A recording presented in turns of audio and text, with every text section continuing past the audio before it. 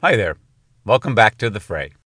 You're about to listen to episode 5 of part 2 of the podcast series The Alpha Human, all about Socrates and his life and philosophy. This is your first episode. Glad to have you on board. And everyone else, welcome back. And join me as we enter The Fray.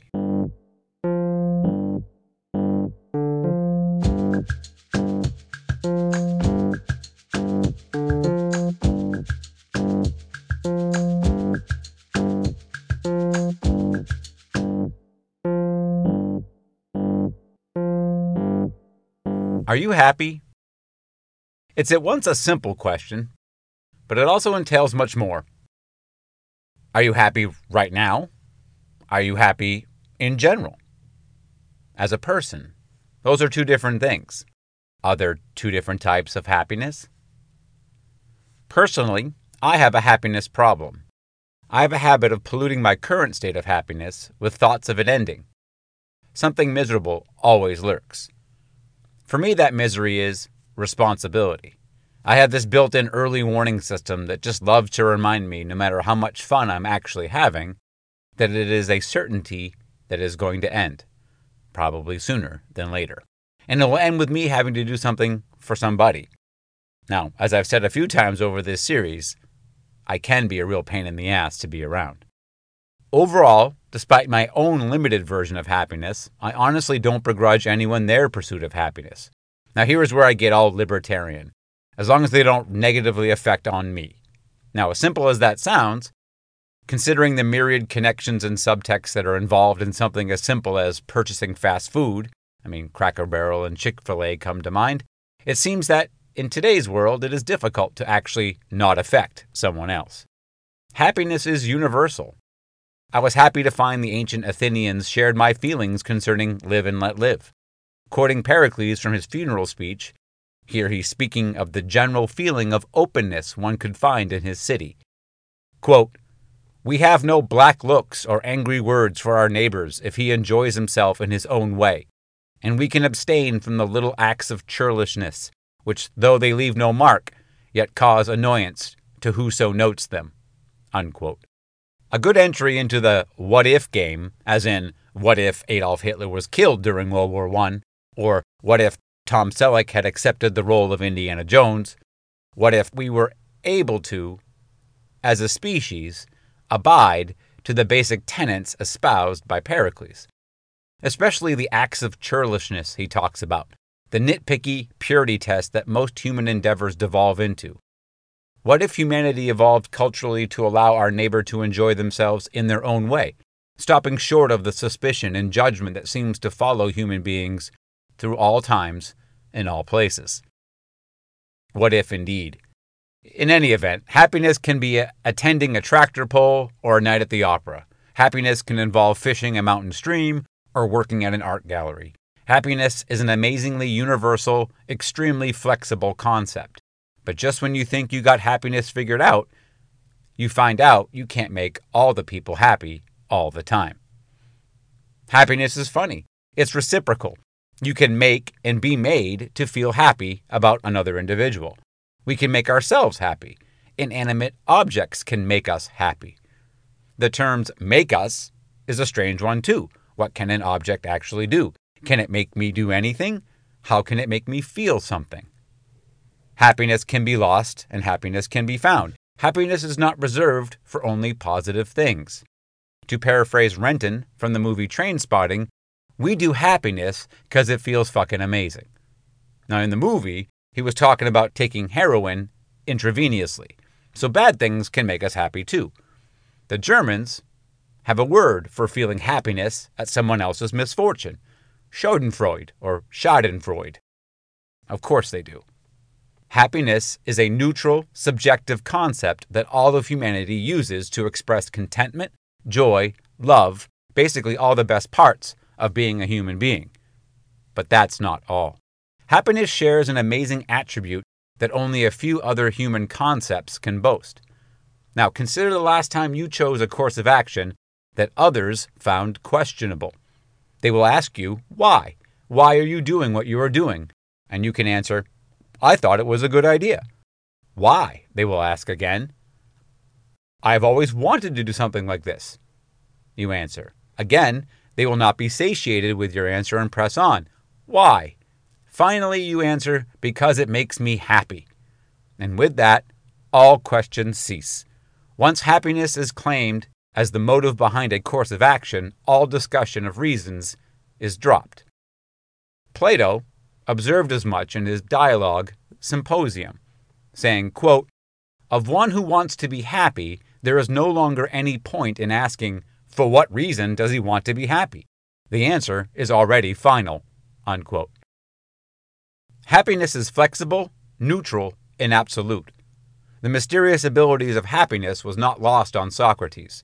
He knew that if one could attain happiness for a large portion of society, then there was a great chance that the society was going to be just and equitable and a great place to live. He found happiness so powerful that he would make it the cornerstone of his overall philosophy. Having worked through the attributes of happiness, Socrates would not have missed the neutral character of it. He would see men striving for happiness on the backs of other men, their own family, and worst of all, harming themselves in an attempt to attain a twisted, fleeting form of happiness. With so much subjectivity and risk involved with happiness, was it even possible to formulate a mode of living that ensured a saner, logical, good with a capital G type of happiness?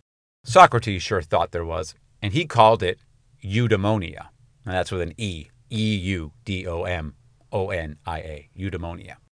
It is important here to understand the focus on happiness and make a distinction between the concept of Socratic happiness and the other competing definition of it, that of the much maligned fellow Greek, Epicurus. Socrates saw happiness as the result of living virtuously. One did not do something simply because it made them happy. One did things based on living a virtuous life, and they will become happy. They will achieve eudaimonia. For Epicurus, the act itself is where happiness is derived. There is no journey or quest for happiness. For Epicurus, happiness was even more grounded, more embodied than Socrates, for he felt that each and every act, humanity is seeking happiness. Now, for Socrates, it was all about living a virtuous life in order to attain his version of happiness, what he called eudaimonia. Now, it consisted of the following virtues: courage, moderation, justice, piety, and wisdom. To achieve eudaimonia, one simply needed to observe these 5 virtues in every decision, thought, and action you have. It is a list of practical guidance that is fluid and can be applied as the situation dictates. Each virtue is capable of achieving eudaimonia on its own or in any combination of your choosing. They are designed to be used every day, even in the most mundane of circumstances. Overall, Socrates offers very few absolutes with his 5 virtues. They are not something that he knows from first causes. He only understands their function after they have been exhibited. This is key. He professes no a priori, that's a philosophic term, it's Latin, I think, that means prior knowledge, is used often in describing the conclusions one reaches in the mind using metaphysical concepts. For instance, is there a universal morality that we as humans have a priori knowledge of? Meaning, we were not taught it, we just know it. The concept of a priori knowledge is used all throughout philosophy. Now, for me, I think it's a little bit of bullshit. It's a filler, like the ether in classical physics to me, that it's used to buttress the delicate arguments of all the academic philosophy, but it really serves little purpose other than an edification of immaterial concepts. Far from that, being raised by a midwife in a place like Athens, Socrates was very reluctant to put any stock in any concept existing without having exposure to and assistance with acquiring the knowledge that most philosophers cavalierly hoist up on the flimsy frame of a priori knowledge. Socrates was not searching for knowledge as such. Notice that it is not even one of his 5 virtues, knowledge. He found knowledge was basically reserved for man's understanding of the inanimate world. When a man worked with shit that didn't move, they were wizards. Once things started to change or move, the firm grasp that stuff like classical physics and geometry had maintained over inert matter begins to slip, and by the time you are dealing with something as complicated as human behavior, the rules that governed the amount of arable land that required plowing were found extremely lacking in understanding and improving human behavior. Now, deep down, I think Socrates knew there were no answers when it came to humans and how they act. Answers in the strict definition sense. Answers that philosophy has been chasing their tails for thousands of years, working to prove if their version of He-Man is better than your version of My Little Pony. The key for Socrates is not in the absolute of definition, but in the clarity of inquisition. Hence his famous argumentative style. It had its own name, the elenctic, E-L-E-N-C-T-I-C. So I'm trying to do the hard C there, elenctic. And its ability to find out what one didn't know versus gift-wrapping convenient answers that rely on rash innovation and speculation. Socrates felt that searching for the ideal forms of his virtues was enough. If it finds a concrete, reality-based answer, then word up. If not, then the search and the questions go on. Now, the early dialogues of Plato, considered the closest to the actual thoughts of Socrates, are typically based on a specific virtue.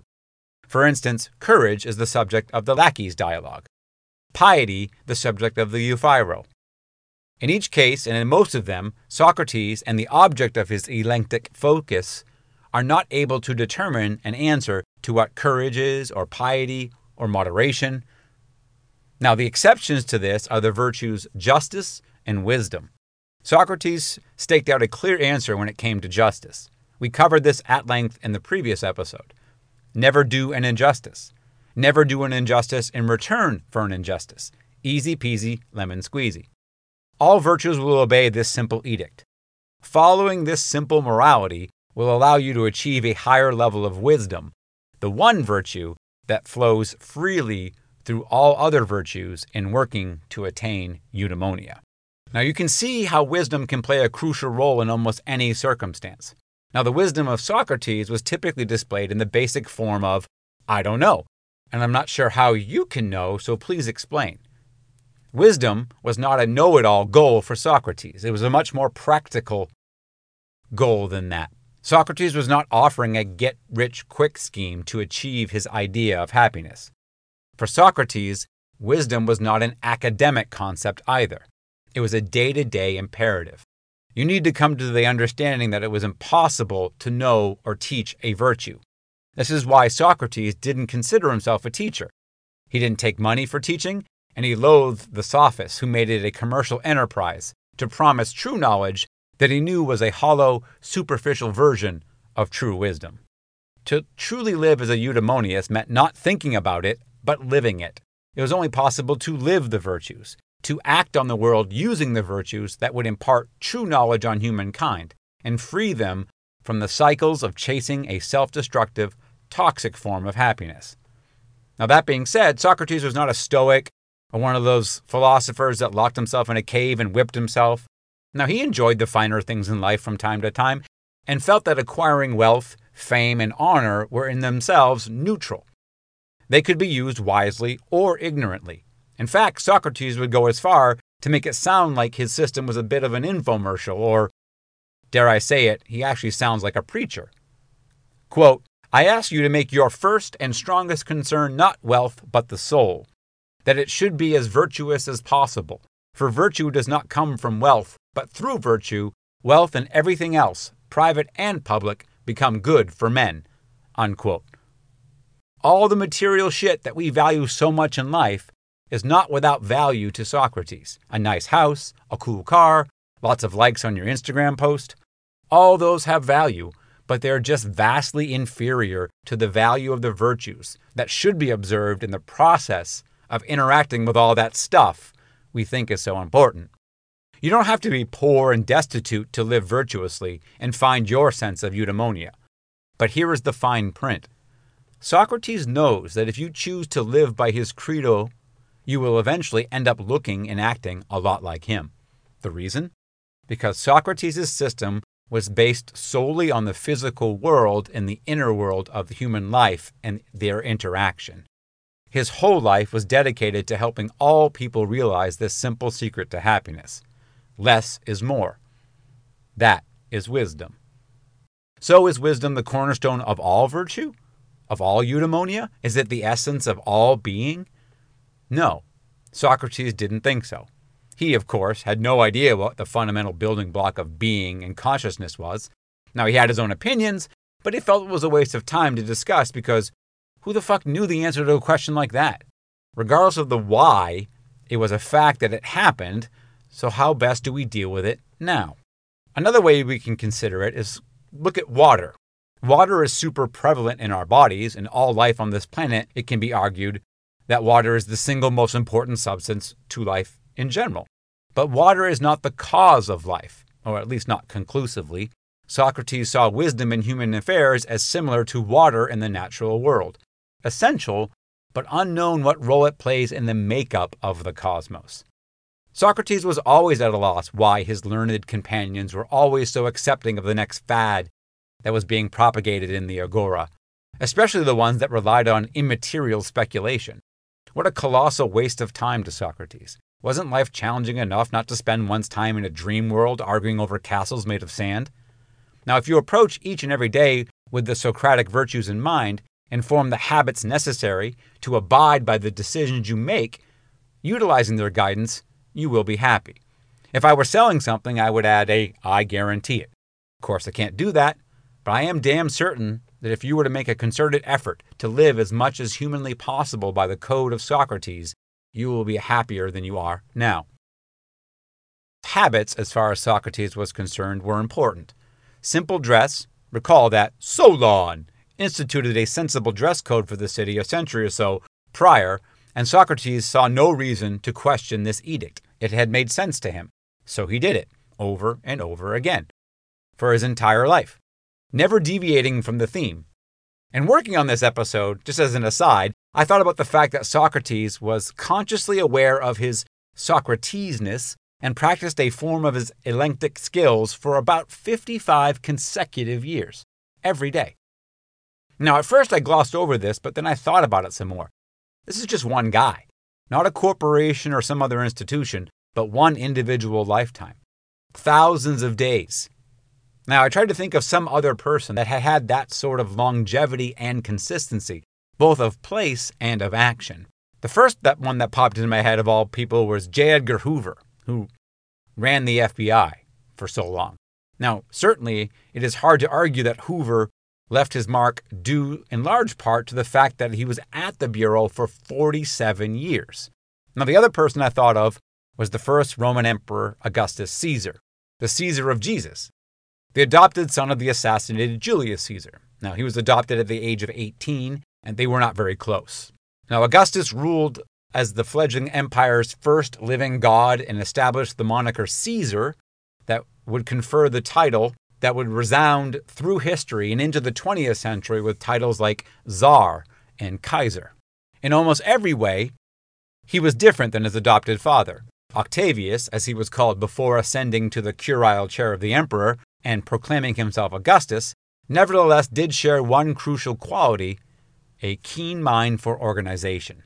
After Augustus won the Civil War, vanquishing Mark Antony and Cleopatra, which is real, that's quite a story in its own right, and the remaining Romans decided that they needed a Caesar after all, and that was that. The Rome we know and love came into being and would last for centuries, being ruled over by one Caesar after another. Now Augustus, much like George Washington being the first, set in motion a natural order to the empire, only strengthened over his 40 years of rule. Now that is a remarkable length of time to rule something as unstable and large as the Roman Empire. Rome was kept afloat simply by the efficiency of the processes set up by Augustus over the course of his regime. There's a saying in sports: sometimes the most important ability is availability. Longevity and consistency matter. Real change can be effected simply by doing the same thing repeatedly. In the case of Augustus Caesar and J. Edgar Hoover, they had the advantage of being the head honchos. Even idiot leaders get followed, so that doesn't guarantee success, but commitment to a certain system can be taken to amazing lengths and heights when someone of unique ability is paired with the time to develop them. Socrates was different because he was no leader of anyone. His influence was simply due to his force of life, his elan vital, if you will.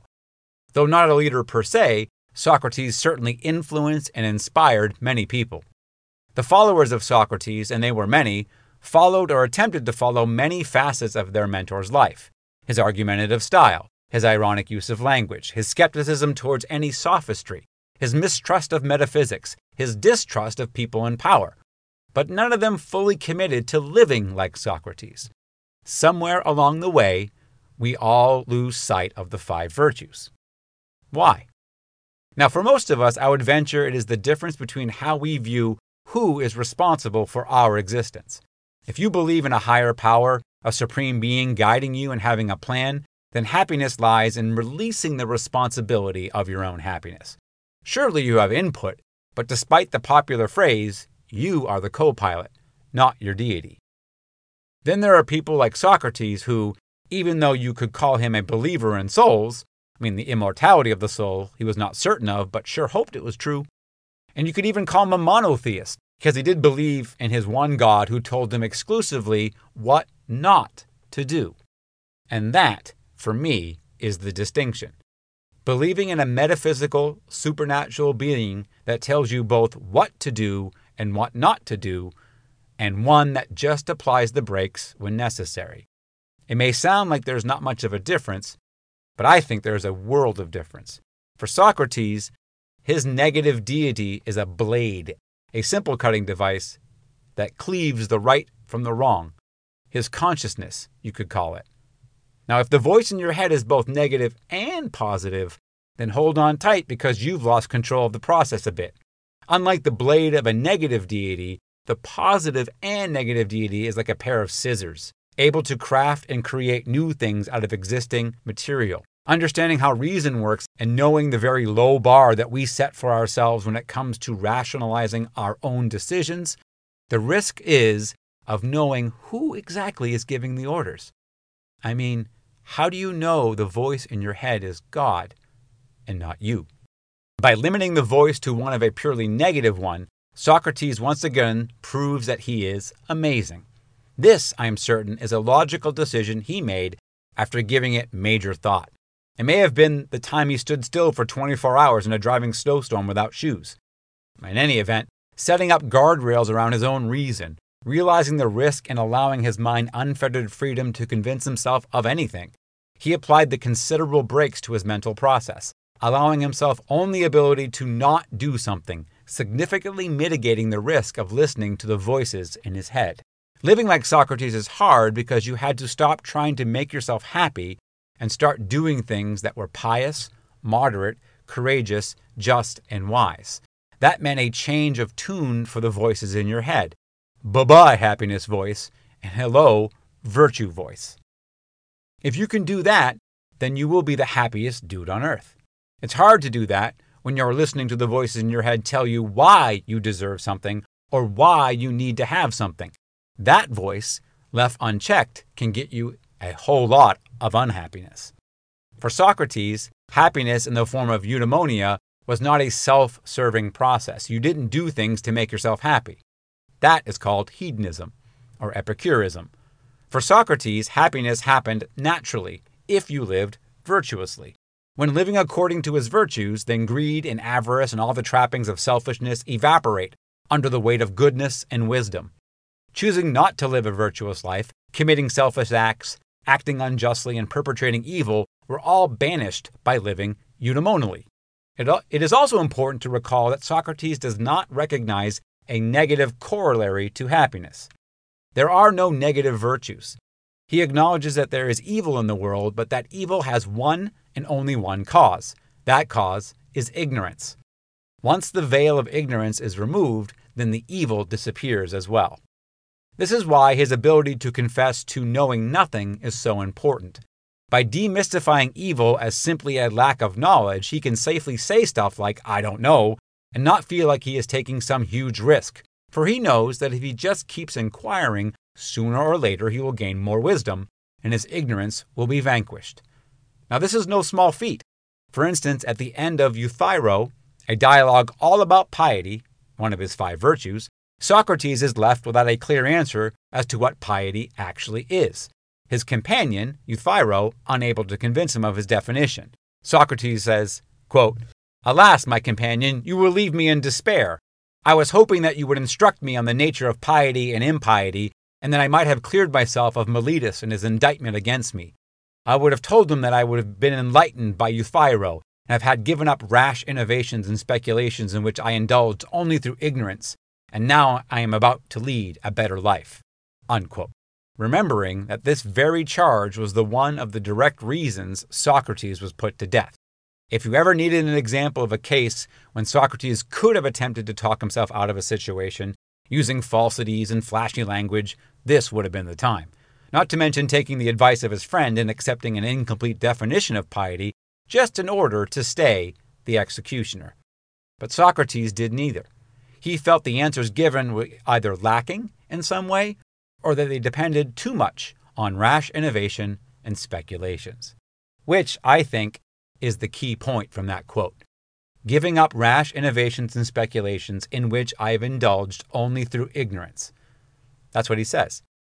It does a wonderful job of making my point that there was and is no one quite like Socrates in all of philosophical history. In some ways, his is an anti-philosophy, but only judged by our standard as philosophy as an academic exercise. Socrates was more willing than just about any other human in history, to put in the work to learn all that there is to know about achieving happiness, which he viewed as exclusively practical, dealing with the real world and his place in it. He abhorred the speculation that the pre-Socratics practice, a new thing that was being called metaphysics. If you recall the play Clouds, in which Socrates was portrayed as someone who, quote, speculated about the heaven above and searched into the earth beneath and made the worse appear the better cause, unquote. That line references the natural philosophers we call the pre-Socratics, though many of them lived during Socrates' lifetime. Socrates goes to great length to distance himself from their speculations because they were, even though they tried hard not to, engaging in rash innovations in the form of metaphysics. Now, it only got worse after he died. Socrates' influence and desires were not able to keep up with Plato, Aristotle, and the others that decided to ignore their teacher, blow right through the stop sign he had put up on the road that led to rash innovation and speculation. The entire corpus of Western philosophy and most of Western theology began here. Everyone jumped in the pool, from the wackiest of pre-Socratics who thought that we were made of just little teeny tiny versions of ourselves, little atomic-sized versions, all grouped together to form us, to the ever-sensible and proper Plato, not to mention every other philosopher and theologian ever. The great exception to engaging in rash innovations and speculations? Our alpha human, Socrates. Now, that's not to say his input and contributions were entirely left out of the process. Socrates' view of happiness, his eudaimonia, did become the traditional understood definition of happiness used by most branches of philosophy to this day. I mean, happiness is the ultimate goal of humanity, and in order to achieve the best possible version of happiness, one needs to live virtuously by abiding by his 5 principles. Now, philosophers after Socrates would offer their own systems to achieve happiness, but nonetheless, happiness remained the goal, and the ability to attain it was a means to that end. Assigning happiness as the goal and deducing the natural processes necessary to reach said goal was all our boy Socrates. To this day, it is how we see happiness. Now, at this point, after over 10 hours of blabbing away, I've had said much of what I believe makes Socrates so special. I have laid out his unique contributions to the world of philosophy, logic, morality, irony, death. All have been covered in detail how Socrates was able to forge new ground, establish enduring precedents, and leave his fingerprints all over the Western world. Now, to put it another way, Socrates and the life he lived was so impressive to his contemporaries that more than one of them dedicated multiple books concerning him. His life, his thoughts, his overall being were things to emulate and admire. Plato, the author of our current metaphysical world we happen to live under, was so impressed with Socrates the man that he became the very voice of the Platonic world. Now, why would Plato choose Socrates and not himself, or someone of equal fame and repute such as Pericles or Protagoras? Because there was no one quite like Socrates. No one that actually lived by the 5 virtues solely and embodied a philosophy that, while simple and admirable, was ignored for the flights of fantasy that the metaphysical can provide. People like Pericles and Protagoras talked a good game, but there was only one Athenian that walked the walk, and they knew it and didn't even bother with alternative when it came to establishing the bedrock of their society on an ugly, content vagabond who wanted nothing more than to ask you a question or two. Now, with so much of humanity over the millennia searching for answers on how to best live one's life, why is something as simple, straightforward, and admired as Socrates' life and his eudaimonic philosophy so neglected? During his lifetime, Socrates was admired and then emulated by the wealthy class of youth, but ignored by most of the men in their positions of power. This became a very real threat to the existing power structure. It is important to note that Socrates was not proposing a life without nice stuff. He didn't see material things such as money and property and social realities like power, fame, and influence as inherently bad. Remember, there is no evil in the world, just ignorance. When someone harms someone in the quest for gold, it is not the gold that is to blame. It is the ignorance of the person involved in the injustice. If they searched for wealth under the guidance of wisdom and the other virtues, then not only would they be happier, but they would also make more money. And that stands to reason. By Socrates' reckoning, if you viewed each step of the wealth process through the prism of his eudaimonia, each step would not only be just and moderate, but it would also be well-conceived, efficient, and long-lasting because they were built with attention to what matters most, living virtuously. The same goes for a myriad of other neutral concepts on life. Power, fame, glory. If pursued correctly, then one could be both rich, accomplished, and happy. Now you can see why this philosophy was so threatening to those who held the power in Athens. They could certainly see it. They warned him with the Aristophanes play Clouds, tried to implicate him in a death squad murder plot, and inevitably sentenced him to die for his corruption of youth. This is where it gets interesting for me, because I see a direct corollary for how Socrates and his beliefs were treated by those in charge of Athens, and how history has viewed him. Admired but ignored. Emulated but co-opted, esteemed but misappropriated. We love Socrates but are loath to listen to him. It is simple, really. Obviously, the likes of Plato and the philosophy he will espouse, based on a metaphysics of rash innovation and speculation, placing the undue importance on something that can never be known by the average human being. Ignoring Socrates, after his death, humanity was given two choices. Number one, a secular answer that has no answers to give, in the form of metaphysical jargon, doublespeak, and logical houses of cards, precariously balanced to serve only one of a multitude of diaphanous, hyper-definitive theories that come and go like tumbleweeds in the wind. And number two, God. Now, both of these options originated in the world of ancient Greece. Philosophy and the concept of a monotheistic God seem like strange bedfellows. It is peculiar that a culture that had literally thousands of gods and goddesses to claim as their own decided to throw them all away for something else, something different, something more efficient, more logical. Well, when I put it that way, it is not as peculiar as I once thought. Of course the Greeks took the myth and folklore and decided to find out if it made sense to base one's concepts of humanity on them. And so philosophy was born. And right from the start, despite the best efforts of those practicing this newfound love of knowledge, philosophy ventured into speculation and rash innovation. Though the Greeks, known as the pre-Socratics, tried their best to stick with the natural world, the physical, they couldn't help but wander into the supernatural, the metaphysical. They couldn't help it. We are hardwired to speculate. Our minds cannot help but race into the metaphysical. It is designed to do so, but to accept without conditions what a mind can construct can have major consequences. This is what Socrates was warning us all about. The trap one falls in when it comes to philosophy is to fall in love with the thinking part of the process. In due course, investigations into the material world will drift into the immaterial. The physical will become the metaphysical, and most of us will continue to apply the same logic, use the same metaphors, think in the same manner about stuff in our heads as we do the inert matter we encounter every day. But they are different. Matter has rules. The rules of matter become the basis of conscious awareness. Instinct develops as we interact with matter. Then comes the intellect that uses the same matter-based infrastructure we use to navigate and understand the physical rules and applies that to our inner world. But they are different worlds. Our inner world has no rules, at least compared to the restrictions placed on matter, such as gravity, entropy, and relativity. No such mechanisms exist for our thoughts. But the rub is that most of us do not realize that we are using a square peg to hammer a tesseract into a round hole when we are using abstract thought. Once thought detaches wholly from reality and becomes abstract, it is free to roam, untethered to the constrictions of space and time. Imaginations flourish and furnish even the most stout matters of fact with additional affectations and personality. We give inanimate objects a front and a back. We bestow upon rocks and mud essences. We create elaborate spiritual worlds taken as fact and acquiesce to be ruled by unknowable perfection, whether that be in the form of a deity or ideas. That is the trap of applying the logic of the physical world to the mechanizations of the metaphysical one.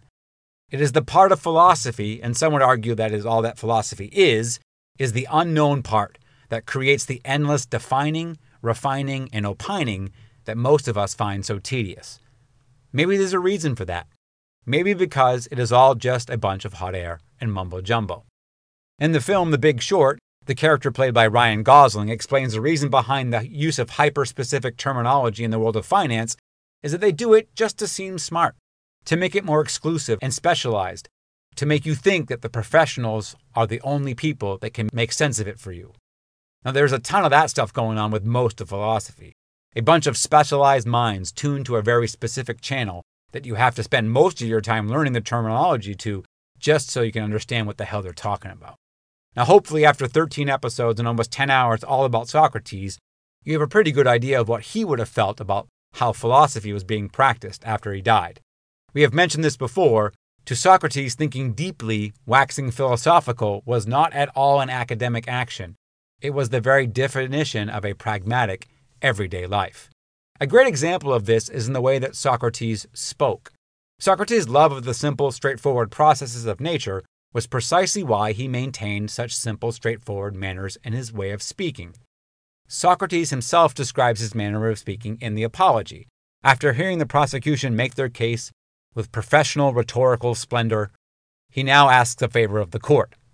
In his defense, quote, "I must beg of you to grant me one favor, which is this. If you hear me using the same words in defense which I have been in the habit of using, and which most of you have heard in the agora, and at the tables of the money changers or anywhere else, I would ask you not to be surprised and not to interrupt." Unquote. Socrates spoke simply because that is how the majority of the people he interacted with spoke. What was the point of foisting unnecessary complexity to an already challenging process, that of being generally comprehensible to the widest swath of people? Specialization only benefited the people in charge, acting as a sort of defense against interlopers. Socrates had no time for these types, the authority figures who claim knowledge of what cannot be known. Again, he turned to words to assist him in determining the validity of an argument. If it was metaphysical, then don't bother with reading from the instruction manual or parrot what some sophist charged you good money to memorize. Tell me what you really think, using what you know and using only your words. For Socrates, when someone spoke, it was a true indication of what is actually known versus what was only believed to be known by an individual. Now, Erasmus, he was a Dutch philosopher from around the 1500s AD, noted that Socrates was keen on hearing only what the individual thought in his own words. And there was good reason for that. Here he quotes Socrates from the dialogue Lysis, quote, "Well then, my lad, said Socrates, speak so that I can see you," unquote. Erasmus believes that, quote, "meaning thereby that a man's character is reflected less fully in his face than in his speech," unquote. Socrates knew we could get to the bottom of a professed knowledge, as most of it was superficial and based on speculation. When pressed to present the argument in simple terms, complex metaphysical concepts tend to experience technical difficulties. Speak to me in your words. Express to me your individual thoughts in simple terms so that I may understand them. This basic exercise would prove to be the foil that great many a metaphysical theory would run up against. This is not to say that Socrates was anti-knowledge. He's a conservative for sure, but he does not suffer from the particular malady that ails our modern conservatives with their forms of distrust of science, disavowals of fact, and everyone has an opinion. And he believes that man is capable of many great and lofty things, no matter how technologically advanced they are. He just doesn't dig false prophets and sophists selling their unjust version of knowledge, or the politicians peddling their authority as something of a logical necessity. So like Goldilocks, Socrates sampled the professional teachers, the sophists, as well as the men in positions of power, and found very little wisdom to be found in them at all.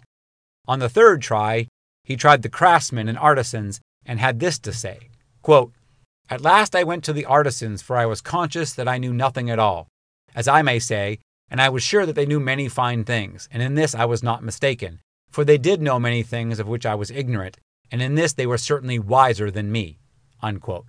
To Socrates, wisdom was in the living. It was not an academic exercise that takes place only in the mind. It was instead about practical processes of making sense of the world and your place in it. Socrates loved to be physically active. He exercised every day, usually naked and always in public, and felt that a fitness regime was key to a healthy body. In many ways, he felt that philosophizing was the exercise regimen for the mind. It was meant to be part of a daily routine that, when done correctly, prepares you best to face the world and make the most of its challenges and opportunities. For Socrates, there was no difference between physical health and mental health. It was a holistic understanding of what it meant to be human that Socrates, and Socrates alone, was able to harness and to fabricate a practical, livable philosophic system. He based it on the whole human, the physical and the psychological, all of it. Anything that took away from this focus was to him a waste of time and just a bunch of mumbo-jumbo. Any questions as to why this was a threat to someone concerned with maintaining control of popular thought, someone like Plato or the Catholic Church, would find such an egalitarian, accessible, and altogether equal promise of happiness, not in some promised afterlife, but right fucking now, today, you, the peasant, the soldier, the midwife, the slave, the king, the academic philosopher, all of you can be happy simply by realizing you don't know us half as much as you think you do and begin to strip away all the layers of bullshit that you've enveloped yourself with to rationalize all your ignorant decisions that have made you feel so damn miserable. What good is it for those promising metaphysical truths like immortal afterlives and ideal forms in exchange for obedience to offer a practical day-to-day system of living that no one is in charge of? I mean, it makes you think of John Lennon. Imagine a world with no religion. But you can add academic philosophy to that. Now, it messes up the song, but hopefully makes my point.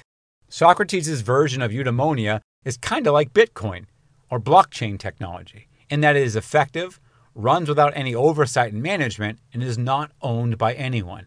Think what you will about Bitcoin technology, but be certain that the banks are not taking it lightly. Banks and metaphysical institutions are similar in this instance. They have a lot to lose if everyone stops using them. So Socrates was a different cat. Somehow he was able to avoid a lot of the philosophical traps of his fellow Greeks. He zagged while everyone else zigged. In many ways, this is the core principle that everything Socrates was as a person and what he hoped to pass along to posterity. The secret of a content, satisfying life is not to get lost in one's head, to take each choice, each action, each moment to exercise justice, virtue, and in the end, hopefully attain a modicum of true happiness. So how much of an outlier was Socrates? Now, in order to best answer this question, it is necessary to do a little reconstruction of the progress of philosophy. Now, it's an amazingly stark contrast between everyone else and Socrates, so much so that it seems like some sort of magic trick or supernatural intervention that keeps Socrates embodied and committed to the natural world in the face of everyone else jumping onto the metaphysical train, becoming disembodied with their metaphysical thoughts and not looking back. Now, of course, this would seem like a magic trick if we didn't know how utterly awesome Socrates was. So our little journey will show in stark relief what makes Socrates so different. Now, to help us along, I'm going to lean on the book Philosophy in the Flesh by George Lakoff and Mark Johnson. They have a specific part of their book dedicated just to this task of tracing the line of thought as it progressed from the material to the immaterial, the physical into the metaphysical, and zoomed right past our alpha human. Now, they start with some basic theories, which they call folk theories. Common sense, the perceived wisdom of the day, take your pick. These basic concepts make up how we know stuff, or at least how the Greeks thought we knew stuff. For the most part, Socrates believed these folk theories, and you probably do too. First one is the folk theory of the intelligibility of the world. Basically, that the world is orderly, the world makes sense, and here's the important part, we can understand it, we can gain knowledge of it. Number 2 is the folk theory of general kinds, which is pretty simple. Everything is a kind of thing, right? There's no unicorns out there. Everything's a thing. There's humans, there's plants, there's flowers, there's vegetables, there's different things. Everything's a thing. And the last thing is the folk theory of essences, number 3. Now this one sounds complicated. Every entity has an essence or nature that is a collective of properties that makes it the kind of thing that it is. And that is the causal source of its natural behavior. So it sounds complicated, but it's not so complicated. I'll put it this way. You're standing in front of something that is made of wood, has branches, roots, and leaves, and you notice other similar things of varying sizes indicating that there is a pattern of change that the thing in front of you goes through. Now, all of this is a long-ass way to describe a tree. Now, we know this because we can add up the attributes. It's made of wood, leaves, and has growth, and conclude it is a tree. We also know, thanks to the world making systemic sense, that's number 1, right? The folk theory of intelligibility, that only a good tree can have all these attributes. For instance, a chair can be made of wood, does not make it a tree. Now, you cannot find evidence of wood, leaves, and a pattern of change and call it a rock either. Now, this basic set of folk theories also happens to give us the basic foundation of formal logic. A tree can only be a tree. It cannot be a rock. It cannot at once be one thing and at the same time something else. This is called a tautology. X is not equal to Y. This is also an example of what is called embodied knowledge. We can create a formal logic around what we perceive and interact with every day. It is not some big mystery that a tree will never be a rock. But if you represent the same statement in formal symbolic logic to the average Josephine on the street, she would probably run away from the equation, screaming in terror. But they are the same thing. The symbols, the tree, the rock. It's how all of our classical logic and geometry was formed, by interacting, observing, and coming up with agreed-upon metaphors for how best to understand it all in our heads. This is what I mean when I say embodied logic. Logic of the natural world, of the natural interactions of our sensor-motor system has with matter, typically inert matter. The example above of the tree and the logic derived from it is how we as a species developed logic, the self-same logic that occupies the parts of the bookstore that you never wander into. The fact that we all agreed to it is called common sense. Now, the Greeks were about to assault the common sense of their time and establish a new sense of the modern Western world. That's about right when the pre-Socratics began to turn away from myths and began to formulate laws and principles on how nature behaved. What is being? How do we know anything? These types of questions were now being answered in a totally new way. Gone were the epic poems and mythic sociopathy, and in was human reason and logic. The pre-Socratics would levy the 3 folk theories together and usher in, once and for all, the basic concepts of classical philosophy. They began this quest in the material world, so they attempted from the start to remove the immaterial, the metaphysic, from their thought entirely. They turned to questions that they believed could be answered by observing the natural world. To them, being meant being part of nature, of the natural order, nothing more, nothing less. But as Dr. E.M. Malcolm would say, nature finds a way.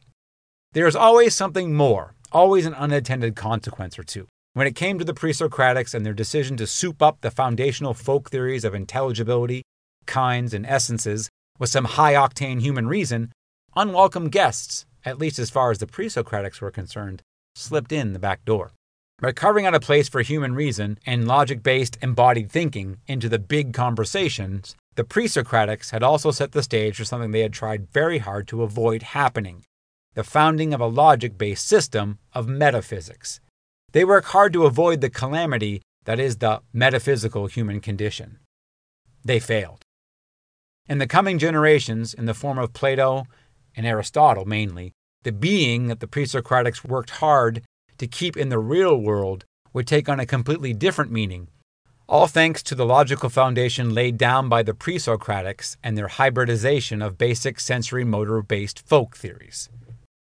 Thales, the man who started it all, introduced his own version of a folk theory.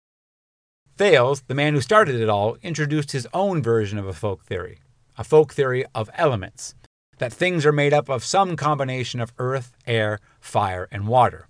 For him and his followers, capital B, being, meant matter. Everything comes from a combination of earth, air, fire, and water. But, pardon the pun, did one matter more than the other when it came to the fundamental nature of matter? If everything has a kind, what really constituted matter? All four elements? Well, there are plenty of examples of matter that does not contain fire. Some combination of them? If so, is that recipe knowable? Repeatable? Or is there one element more essential, more elemental than the others? Confronted with the need to resolve the question of what matter is ultimately made of, Thales sliced the Gordian knot and chose water as the essential element to all of nature. Boom, bro, it's H2O. But someone asked the question, how can water be the building block of fire? Water is defined as cold and wet. There is no cold or wet involved in fire. How can water create its opposite in fire? Logic alert! So some diplomatic soul came up with what he called aperon, or, I love this, indeterminate matter. The essence of all nature is indeterminate matter. Not much of an answer for the materialistic pre-Socratics, and one smart guy pointed out that it was just the same opposite problem we saw between fire and water. How can something indeterminate cause something that is determinate? Next! So then air was chosen as the essential element of matter, therefore being. But you can guess how that worked out. The next attempt at getting to the bottom of the classical elemental system was to put forth the idea that change itself was the essence of being. This particular insight comes to us from a guy named Heraclitus, who coined the phrase, "You can't stick your toe in the same river twice." Change is a very insightful and creative argument for the foundation of reality. It is also venturing off into the wilderness of the metaphysical. Change as a concept has a stability and consistency. Therefore, it can be the building block of knowledge. Change can be understood by the mind.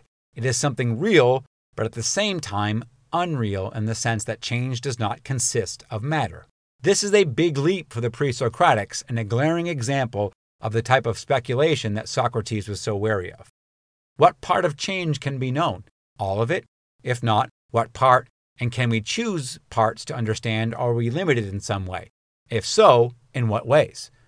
There are lots of questions that need answering when the intuitive aspect of thought that is meant to work with matter in the natural world begins to fill in the blanks in the metaphysical.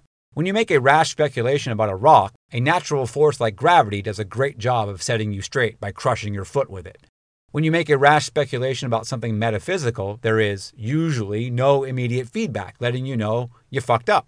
Your mind will play the Emperor's New Clothes routine until you convince yourself you are a god and will jump into an active volcano to prove it, which a pre-Socratic named Empedocles did. I guess if every metaphysical theory came with a volcano validation, we would find out pretty quick how much someone really believed in their ideal forms or supreme being. So finally we come to the Pythagoreans. Those guys that loved math. Not just math, but really numbers, specifically. They thought the secret of being was in numbers. After all, hadn't geometry showed us the real truth?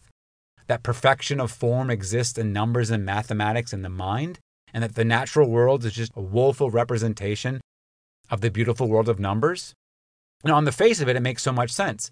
So much of their world would be explained by numbers. The earth, and measuring out parcels of land with geometry, music, health, celestial bodies, all seem to have a numerical basis in truth.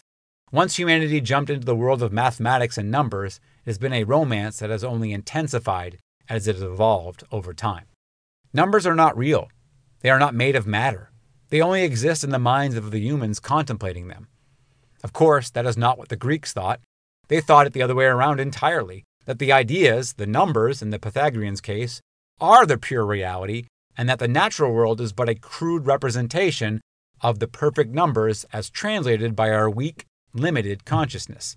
Now, this isn't just idle speculation on my part. The whole Socrates problem we've been talking about throughout this series was brung about by math. The love affair with the beauty of the unseen world of numbers entranced the philosopher Plato, who spent a couple of decades after Socrates' death learning all there was to know about classical mathematics. And in his studies, he was entranced by the elegant perfection of numbers, calculations and the numbers behind them behaved in a manner that was both powerful, graceful, and in Plato's mind, perfect. Mathematics, and particularly the math of space, played such a big role in his philosophy that carved into the arch of his school, the academy, was the inscription, "Let no one ignorant of geometry enter here." Now, Gregory Vlastos believes it is this immersion in numbers that makes Plato veer away from the embodied Socratic thought that he started with in the early dialogues and takes him into the disembodied Platonic thought of his later dialogues. Now, this makes sense to me. Plato would not be the first or the last person entranced by the promise of math's perfection. The influence of the metaphysical perfection of math proved too much for Plato to resist, and he went whole hog into the logical metaphysical world of the pure idea, the ideal form, which of course was best represented in numbers. So you might have picked up on this point, but the pre-Socratics were already doing metaphysics. They were already in the realm of the immaterial with their discussions of essential elements. They were using exclusively their reasoning and deduction powers to reach and disprove conclusions. You can also detect what Lakoff and Johnson points out, that the pre-Socratic reasoning was, quote, a very clear form what the logic of metaphysical questions are. It is the logic of seeking ever more general categories in nature to which one can apply even more general principles to account for the behavior of the world, unquote. Recall the three folk theories. The world makes sense, everything is a kind of thing, everything has an essence. When you're working on a metaphysical theory, dealing with the ideal perfection of mathematics and numbers, for instance, there will be a concerted effort to understand this supernatural world in the same way we understand the natural world of matter. A tree is not a rock. An oak is a type of tree. A red oak is a type of oak, etc. But instead of taking direct input in through our senses and interacting with matter in space, in our minds, the classifications never cease. The need to apply our material logic in what Lakoff and Johnson call seeking ever more general categories in nature, which one can apply even more general principles, where does it end? For Socrates, it ends by never starting. It would not be the case for everybody else. So Socrates was not interested in the material world on its own. His only concern was that of the inner workings of the mind, the consciousness that made a man happy and society nurturant. Of course, the material world was important, but to Socrates, there was no great mystery to it all because there seemed to be an order to it. Things worked. Fire burned. Water quenched. It always had, and he hoped it always would. Why would someone need to know more about it? Now, human behavior, on the other hand, was the exact opposite of the material world. There appeared to be no foundational laws and principles to be found that govern mankind. There also doesn't appear to be a whole lot of order to it. No human interaction could be described as working by a natural order. Chaos seemed to be the only recourse. Alms and sacrifices to capricious gods, the only means to make sense of the madness of men. The choice was a simple one for Socrates. On one hand, you have the natural philosophers, and there are a goodly number of them by now, which is kind of another reason to avoid jumping into the fray. They've been dissecting the world piece by piece for over a century and nary a word about the inner world of humanity. On the other hand, you have a dark, violent, and volatile world of human nature, and that is where Socrates chose to ply his trade. Socrates, like the pre-Socratics, also made use of the three fundamental folk theories. We can know it, it can be classified as something, by the very thing or things that make it what it is. But instead of matter, Socrates posed the questions regarding courage, friendship, morality, happiness. What made Socrates special was that unlike all the philosophers that will follow in his footsteps, and I really do mean all of them, he alone will have the fortitude to stop when his inquisitions enter into the metaphysical. Well, there are some modern philosophers that don't, but really, almost all of them. Whenever there is a certainty of a human concept like bravery or love, Socrates would scorn the idea that there were answers to such questions other than there is no answer. Now, he tries his ass off to find answers, but after 50 years of pounding the pavement, with his very life in the balance, he confesses to finding nothing but fools and charlatans amongst his fellow Greeks, especially those that espoused to know anything beyond what he called human wisdom. Another way, I think, of saying embodied wisdom. What goes up must come down. A tree is a tree and cannot also be a rock. If you wanted to go off on flights of imagination, No matter how rhetorically polished or logically conceived, Socrates would let you have it with both barrels. His relentless questions would soon parse your arguments down to suppositions and fractured logic, or simply to the fact that while it was a sound argument, it doesn't matter because there's no way for us to know for sure.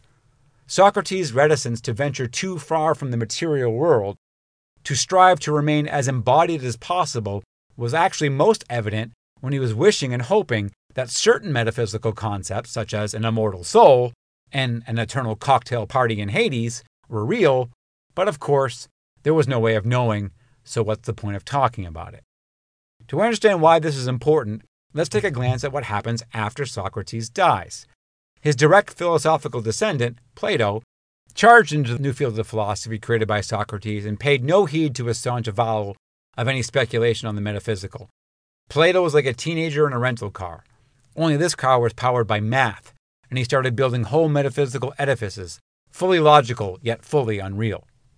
For Plato, the very logic of everything is some kind of thing, that it has an essence, and at the end is knowable, was perfectly effective when breaking down the metaphysical.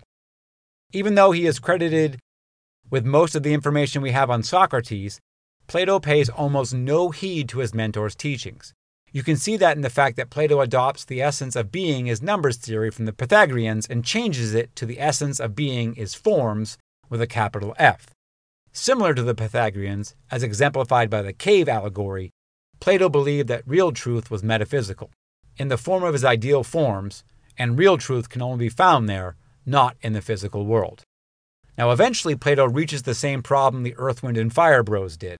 At some point, there has to be the most general category that encompasses the most general attributes of being, but it also has to have its own attributes enough to be considered a type of thing on its own, because everything is a type of thing.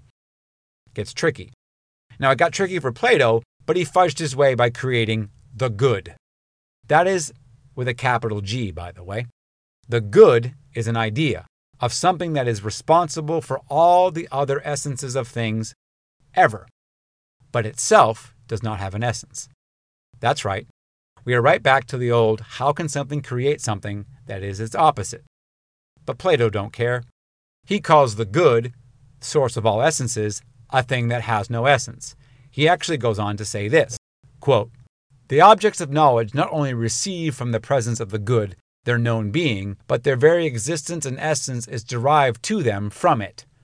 Though the good itself is not essence, it still transcends essence in dignity and surpassing power." Unquote.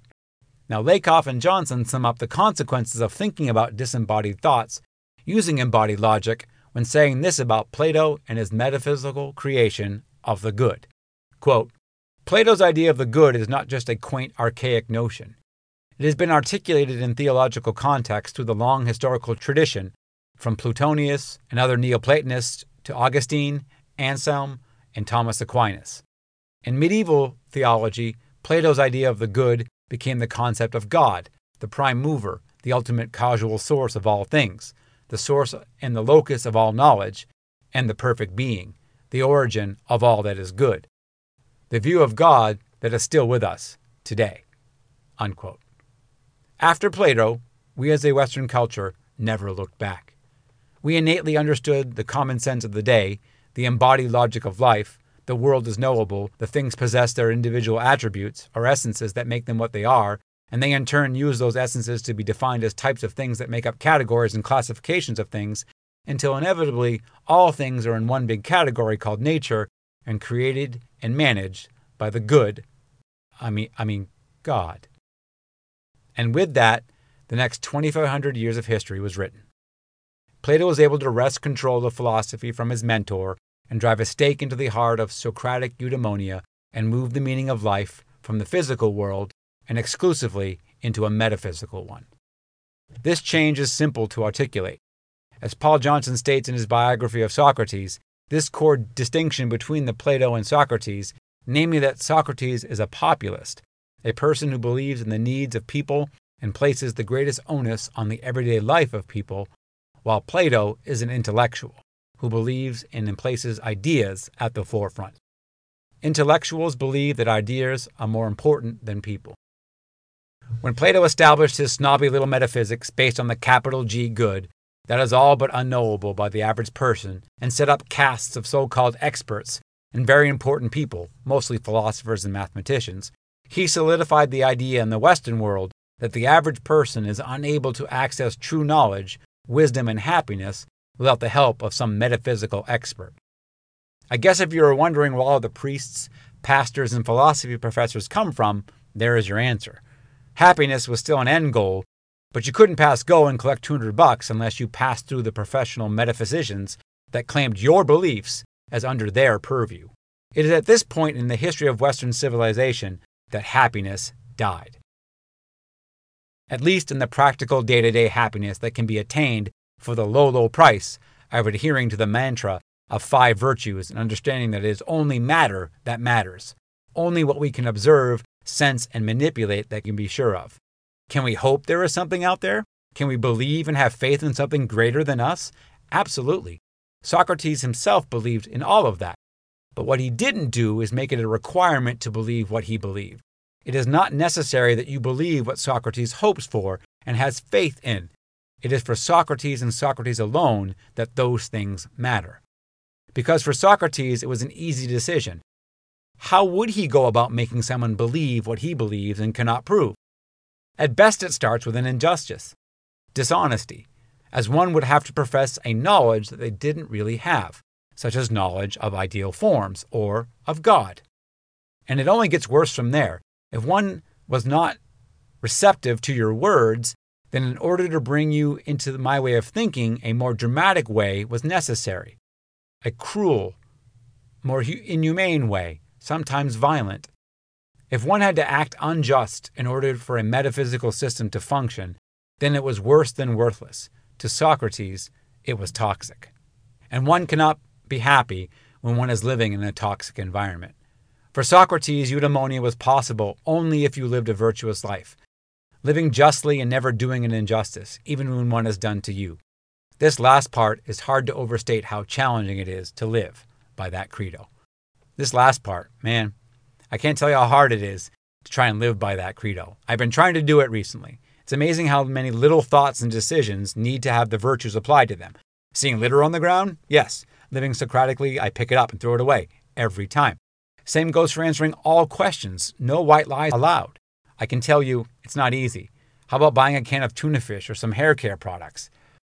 All of this is filtered through the 5 virtues. Now, if you can do that, then Socrates promises you a life of happiness. So what do you say? Want to start a Socrates club? Probably not. You wouldn't be alone. Historically speaking, no one really joined the Socrates club because of the purposeful way he limited his quest for a virtuous, happy life to the natural world. Once Plato and others started erecting more metaphysical wonders, all logical, all pristine, all unreal, then the horse was out of the barn, the toothpaste was out of the tube. There was no looking back. Our collective will as a species was focused on what was going on in our own minds, placing whatever ideas popped in our head with as much, if not more reality than reality itself.